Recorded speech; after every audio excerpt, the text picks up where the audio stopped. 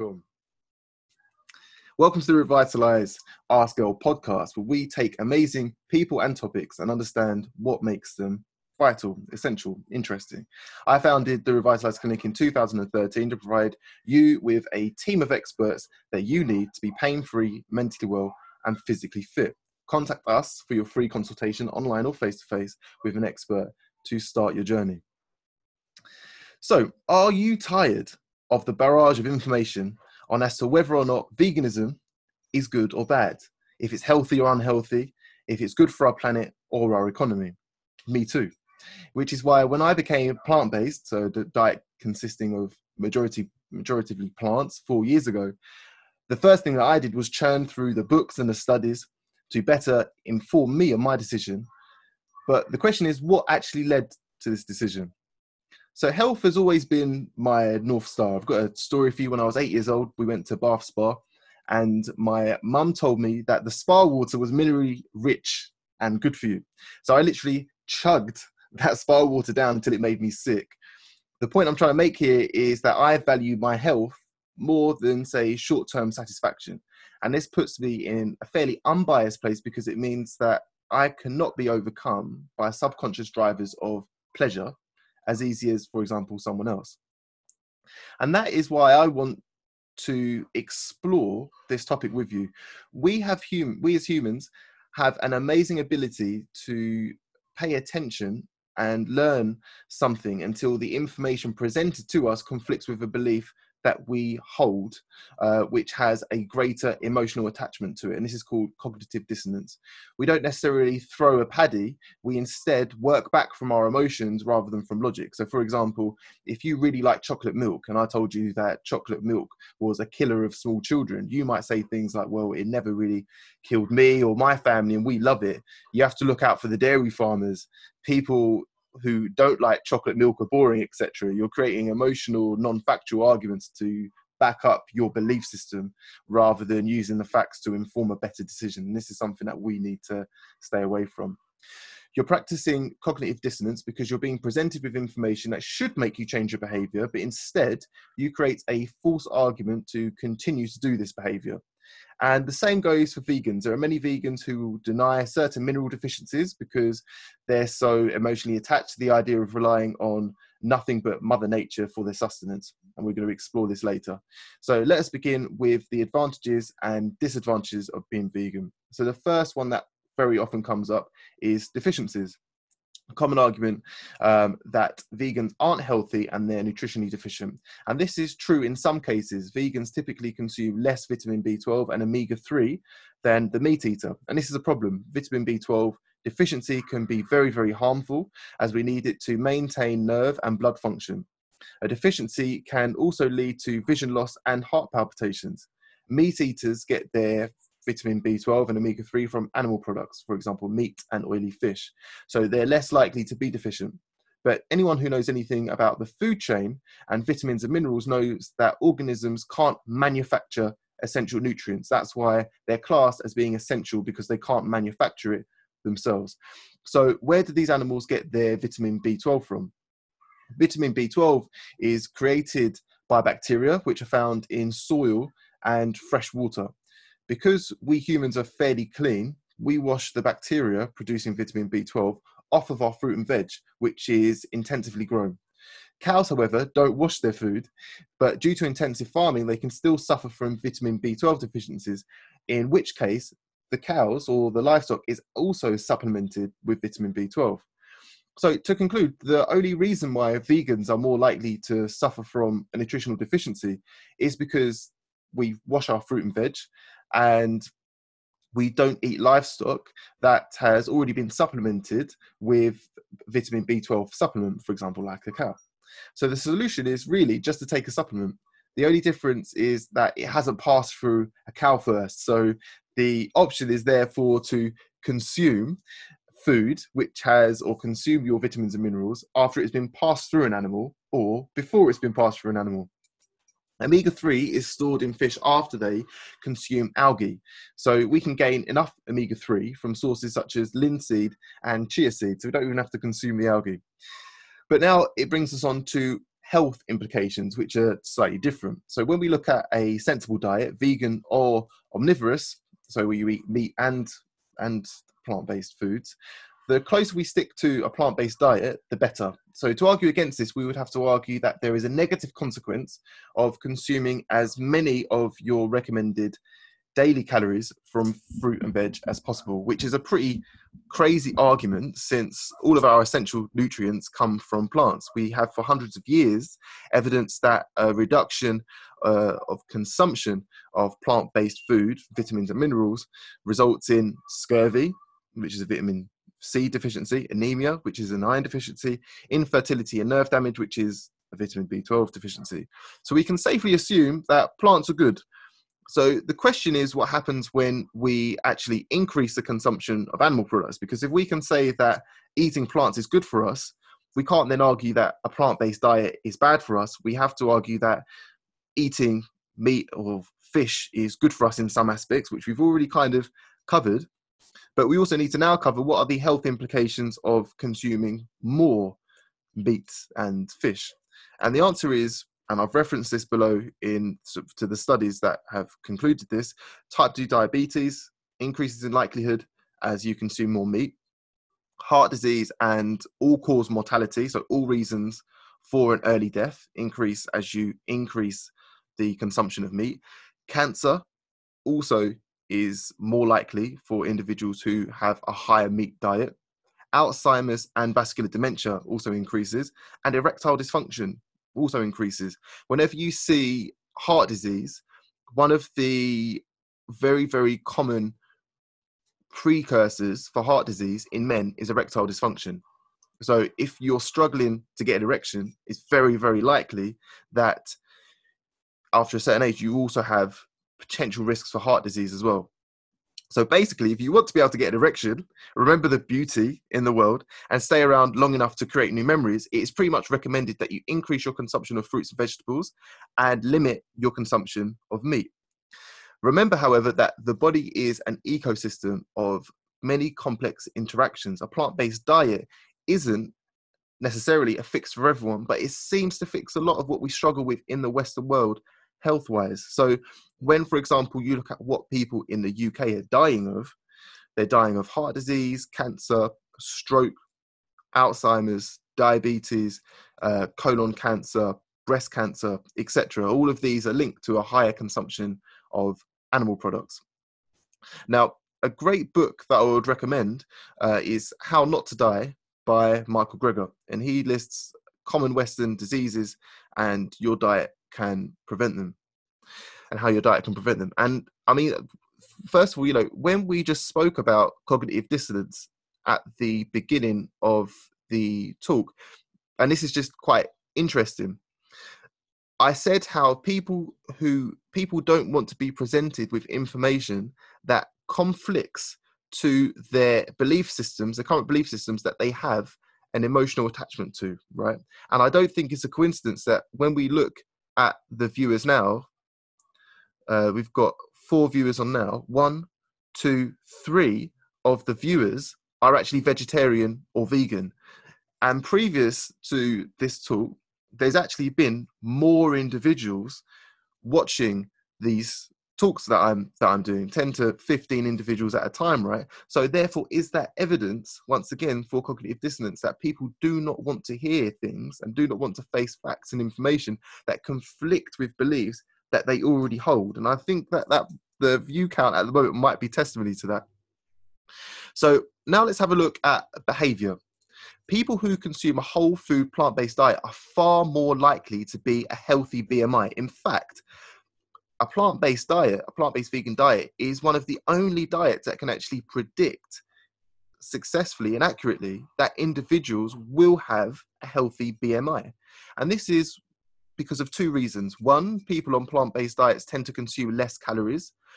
Fat contains double the amount of calories of carbohydrates. So per gram, fat contains 9 calories and carbohydrates contain 4 calories, because fat is more or less absent from a plant-based diet, you can't really get it, which means that even, you're essentially cutting out one macronutrient, fat, which indicates, or it shows that your calories will drop almost by half, or by half in some instances, as a result. But also the fiber creates a lot of satiety. So it makes us feel very satisfied. It's very, very easy to feel very, very full up on fruit and veg. So we eat less. One counter argument to a plant-based diet or veganism is that humans are meant to eat meat. And this statement I have a very difficult time with. I think the point that people are trying to make here is that because we can, we should. Or because we've seen cave paintings of human beings for thousands of years eating meat and killing animals, that we should do it too. Or because we have adapted to eat meat, then it's probably good for us to eat it. But the reason for me that this doesn't make sense is that when it bastardizes the theory of evolution. Evolution is purely based on who can pass on their genes most effectively. It is not down to who lives the longest, healthiest life. The average life expectancy in England in the mid-19th century, so you're looking at the year 1850, was 40 years. So the average individual in the UK would live for 40 years, no longer than that. The average age to suffer from your first heart attack in 2016 in the UK was 65. So to put it simply, it isn't until people have started to live longer that we start to see variables such as the consumption of meat really affecting how we die or how long we live for. The average UK man would have to live another 50% longer on average before he fell victim to his first heart attack in the 1850s, which is significantly predisposed by the consumption of meat and dairy. Simply put, just because you can and just because your ancestors did doesn't mean that you should, and doesn't mean that we should. Now, the other argument that a lot of people make is taste. Many people will claim that they just love meat. This, to me, is actually the most logical reason to continue to eat meat, because you're relying on an emotional relationship with meat, and it's very, very honest, right? I understand. Put my hands up. If you really like the taste of fried meat, then that, to me, is a very logical decision or logical argument. But to stick to this argument, well, let's stick to this argument. If you love it and keep eating it, you also have to accept the health consequences above that we've already mentioned that are the price to potentially pay. So you also have to say, yes, I really love it, but it might be shortening my life. So it's almost like having an argument with someone who smokes cigarettes. Yes, I really do love smoking, but I understand that it's going to potentially limit my life and have further health effects. I much prefer I think I was in a little bit of a trend when I wrote this. I much prefer the utility of an erection to the taste of a beef burger, personally. If taste outweighs health, go for it. But I would say from my own personal experience, after a couple of months of being vegan, my taste buds massively changed. So previous to, or in the first, few weeks of being vegan, it might have been a case that I was craving that taste of fried meat, especially fried fat. Oxidized fat has a certain taste to it, and it gives us a certain dopamine kick. But now I crave freshness and authentic flavor. The smell of beef or any cooked meat repulses me. Now it smells like rancid flesh, and that's probably because it is convenience. So another argument, the convenience of being omnivorous or eating meat is another argument that I cannot argue with at the moment. Socially, it is always far more convenient to eat out if you're vegan, but times are changing with many fantastic companies and restaurants coming up with amazing vegan options. Many people I know are vegan only at home, which I think is a great move. They're vegan 5 days a week, and then when they want to go out for dinner, if it's socially easier, that we eat meat, which I think is a great option. It's a great gateway into increasing the health of your diet. They only have to hold themselves accountable on their weekly food shop, for example. So apart from that, they're pretty flexible. But remember that the emphasis here is on a plant-based diet. Health is in the plants more, or at least as much, as it is in the absence of meat. So what I'm trying to say here is that you cutting out meat. So say if your health is here, or you're on a meat diet and you don't really consume that much, or say here you're on a meat diet and you don't really consume that much fruit and veg, you'll massively increase your health if you consume more fruit and veg. And then if you cut out meat and fish and dairy, you'll furthermore improve your health. Now, one of the last points to be made here is animal cruelty, which is one of the reasons why a lot of individuals become plant-based or vegan. For me, it was a secondary option or a secondary reason to health. I prioritized my health first, and then I was made witness to the animal cruelty side of things, and that further encouraged me to stop eating meat and to stop eating dairy. Now, the common arguments here when it comes to continue to eat meat is that it's not that bad. Animals are stupid. They don't really understand what's going on anyway. So firstly, in my opinion, all evil that is unnecessary is bad. And all evil is bad if it is unnecessary. So even if you are trying to create a side argument and say that it's not that bad, you're still saying that it's bad. And if it's unnecessary to eat animals, then really, why should we be doing it?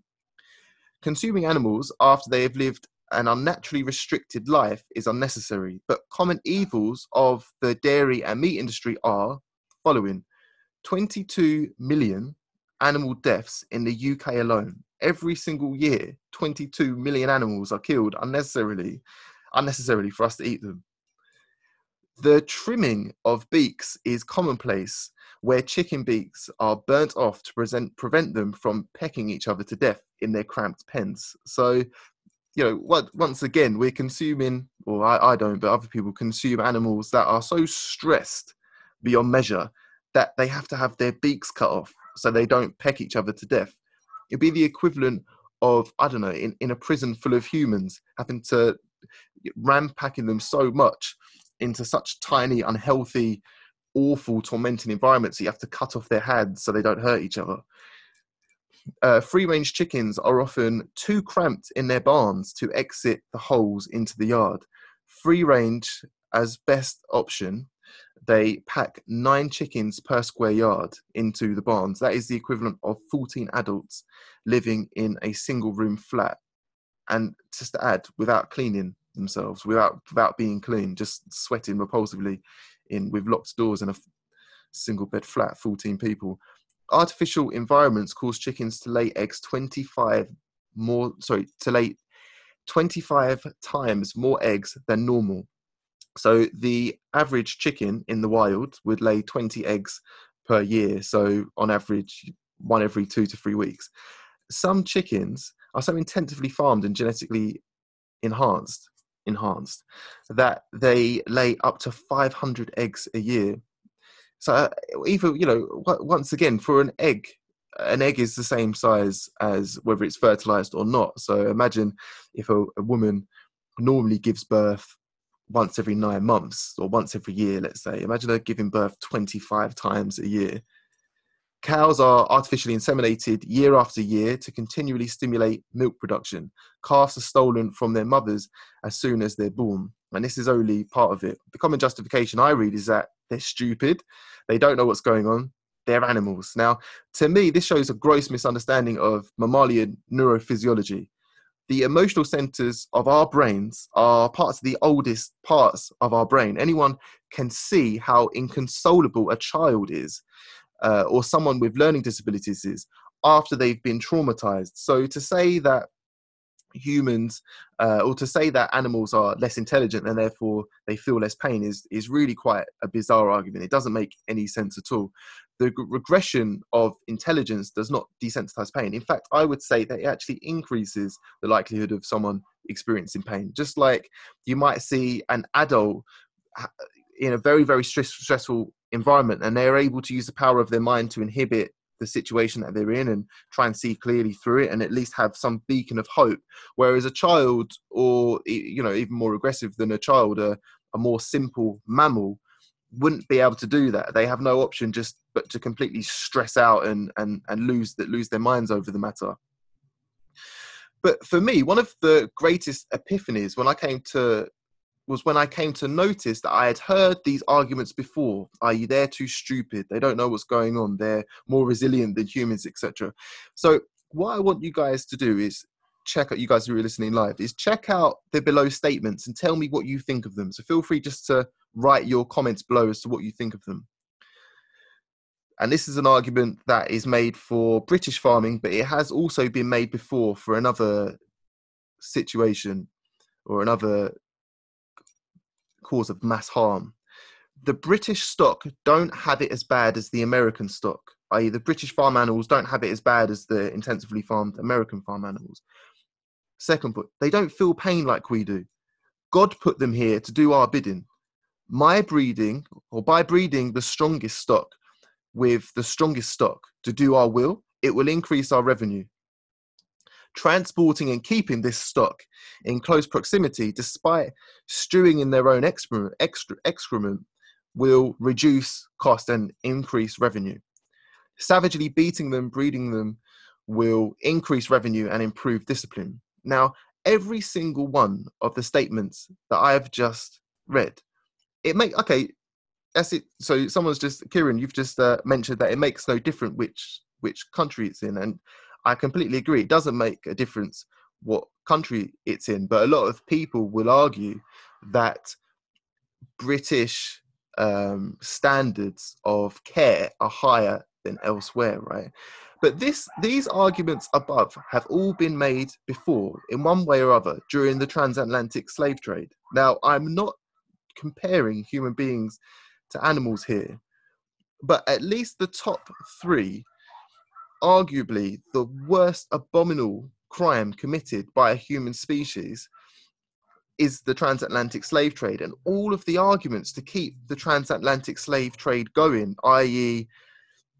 the British slaves don't have it as bad as, say, the French or the American slaves. Negroes don't feel pain like we do. God put black people here to do our bidding. By breeding the strongest black people with the other strongest black people, it will increase our revenue. Transporting and keeping these Africans in close proximity, despite them stewing in their own excrement during the transatlantic passage on the slave ships, will reduce our cost but increase our revenue. By savagely beating these Africans, we will breed them to increase revenue and improve discipline. Every single one of these arguments before to keep animals in captivity and to slaughter them for our own, luxury when we don't even need them, and actually long-term poor health consequences, they've all been made before. And you'll hear these arguments made even when, Western countries are trying to go to war with other less developed countries. All of these arguments will be based on the dehumanizing of these other individuals or other organisms. So Kieran just made a point. It's people's individual way of rationalizing it for themselves, like making themselves feel less worse about it by justifying, and that's exactly what it is.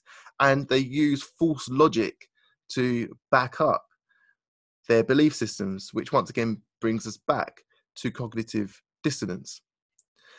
And the fact is, who am I to cast the same pain that my family is Jamaican, who am I to cast the same pain that my family had to endure for 400 years onto any other living person or organism? And I just refuse to participate in it. It's commonly argued that vegans who consume a plant-based diet cause as much death as those who eat meat, because meat is more calorie dense. Therefore, more calories are consumed per acre from land and dedicated livestock. So this is an argument that a lot of people make when they're arguing that because crops need a lot of land to grow them, that you're actually killing more animals, for example, small rodents, and taking up raw resources in comparison to, say, a vegan. A vegan would take up more resources. So people often forget how much cows eat. Land is needed to grow feed, to feed the livestock who are kept in their undersized pens. So when you look at, say, a cow in a small pen, inhumanely kept, there is probably going to be another 2 or 3 acres per cow growing food just to keep that cow going until it's slaughtered, even for those in free-range livestock. So, for example, to consume the same quantity of protein from animals requires up to 36 times the resources in comparison to directly sourcing the food from plants itself. So if you want to take 100 calories from plants, it would take 100 calories to grow that plant, but it will take 3,600 calories to create 100 calories worth of beef, for example. A common graphic, which I'll include in the blog post, is that 2 football fields are required to feed 1 person per year on the typical Western diet, which we eat in, for example, Britain and America. The same space could feed 14 people per year on a plant-based diet. 80% of agricultural land on the planet is to feed livestock. There are 23 million acres of agricultural land in the UK with a population of 66 million people. This means that on a plant-based diet, the UK could be self-sustainable and produce enough to feed another 14 million people. So that means that, say, if we could grow all crops in the UK, we could feed every single person in the UK without having to rely on importing more food. It would give, obviously, British farmers plenty of work, and we'd still have enough food to feed 14 million people after we fed every single person in the UK, who would also be healthier as a result for the reasons that we've already mentioned. Another way to look at this is that you could reduce the needed farmland by 80%. Think of what this would do to property prices if this actually happened. Land would be freed up, CO2 emissions would reduce, people would live longer, happier lives, and the NHS would be offloaded. And there's also wider consequences to consider. Think of pandemics, for example, one that we're in at the moment. How many pandemics have been accelerated or caused by animals and animal agriculture? So we've got COVID-19, which has been linked to the consumption of bushmeat in China, and that has swept across the globe. Swine flu associated with keeping pigs.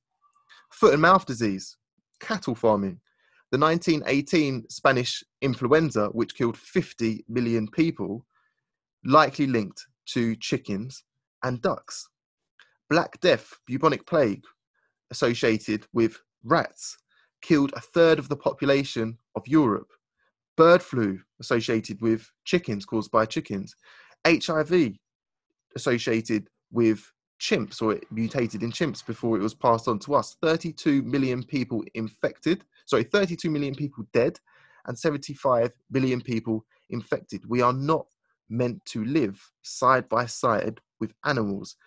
And with how much human beings have swept across the globe, the issue is that we have these just absolutely disgusting environments where we farm animals. These animals contract all kinds of diseases.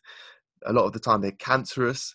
A lot of the time the cancer is tried to be, it's attempted to be cut out the meat, but a lot of the time it's not. And then we consume them. So essentially we're consuming these animals who are just stewing in their own excrement and disease. Antibiotics, also used to treat livestock and prevent illness spreading in their repulsive living environments. So antibiotics are mostly used to treat livestock. The bacteria develops a resistance to these antibiotics, meaning that we can't use them anymore. So every time that you're trying to take your kids to the doctor and you want to try and get antibiotics for an infection, the reason why your doctor would be more likely to deny you those antibiotics is because the livestock have accelerated the resistance of mammals, us included, to those antibiotics, so they don't work anymore. Food poisoning results in 20,000 people in the UK being admitted to hospital every year. And then as well as that, we've got the compounded effect of a poor diet, which obviously isn't plant-based, a poor Western diet, causing so many preventable diseases, people dying, people aging very prematurely. So what are the disadvantages? So to conclude, what are the disadvantages of being a plant-based vegan? It might be a bit awkward when we're eating out with your friends on occasion, and you might have to take a supplement every few days, and that's about it. The disadvantage, I will summarize in one brief closure, the disadvantages of eating a Western diet. You're 40 and you realize your suits don't fit like they used to. You quickly get out of breath and are pre-diabetic, but you might say that's okay. You have a loving family with 2 great kids. 10 years pass, you're 50 now, and your wife wants a bit of intimacy, but you know you can't satisfy her anymore. You pretend you're tired, but it doesn't really hide the shame. 15 years pass, you've had your first heart attack, and you're on enough medication to make you rattle, but you still want to play with your grandkids. They stop asking because they know you're getting tired quickly. Another 10 years pass and you can't even remember what your grandchildren look like. You haven't recognized your partner for at least the last half a decade. You die at 80 after being kept alive from medication for almost half your life now, considering that you started taking, say, blood pressure medication when you were 40. You're a shadow of yourself. And what's worse is that your children and your children's children are going to go the exact same way because you didn't live by example. I don't want that. And that's why I'm a plant-based vegan. So thank you so much for listening. Once again, if any of you guys are listening now or later on the podcast, if you need any advice when it comes to your health, your diet, your mental health, physical pain, joint health, then all you need to do is book a free consultation with any of us at the clinic. Feel free to contact me directly and I'll put you in the right hands, the right practitioner who's going to do right by you.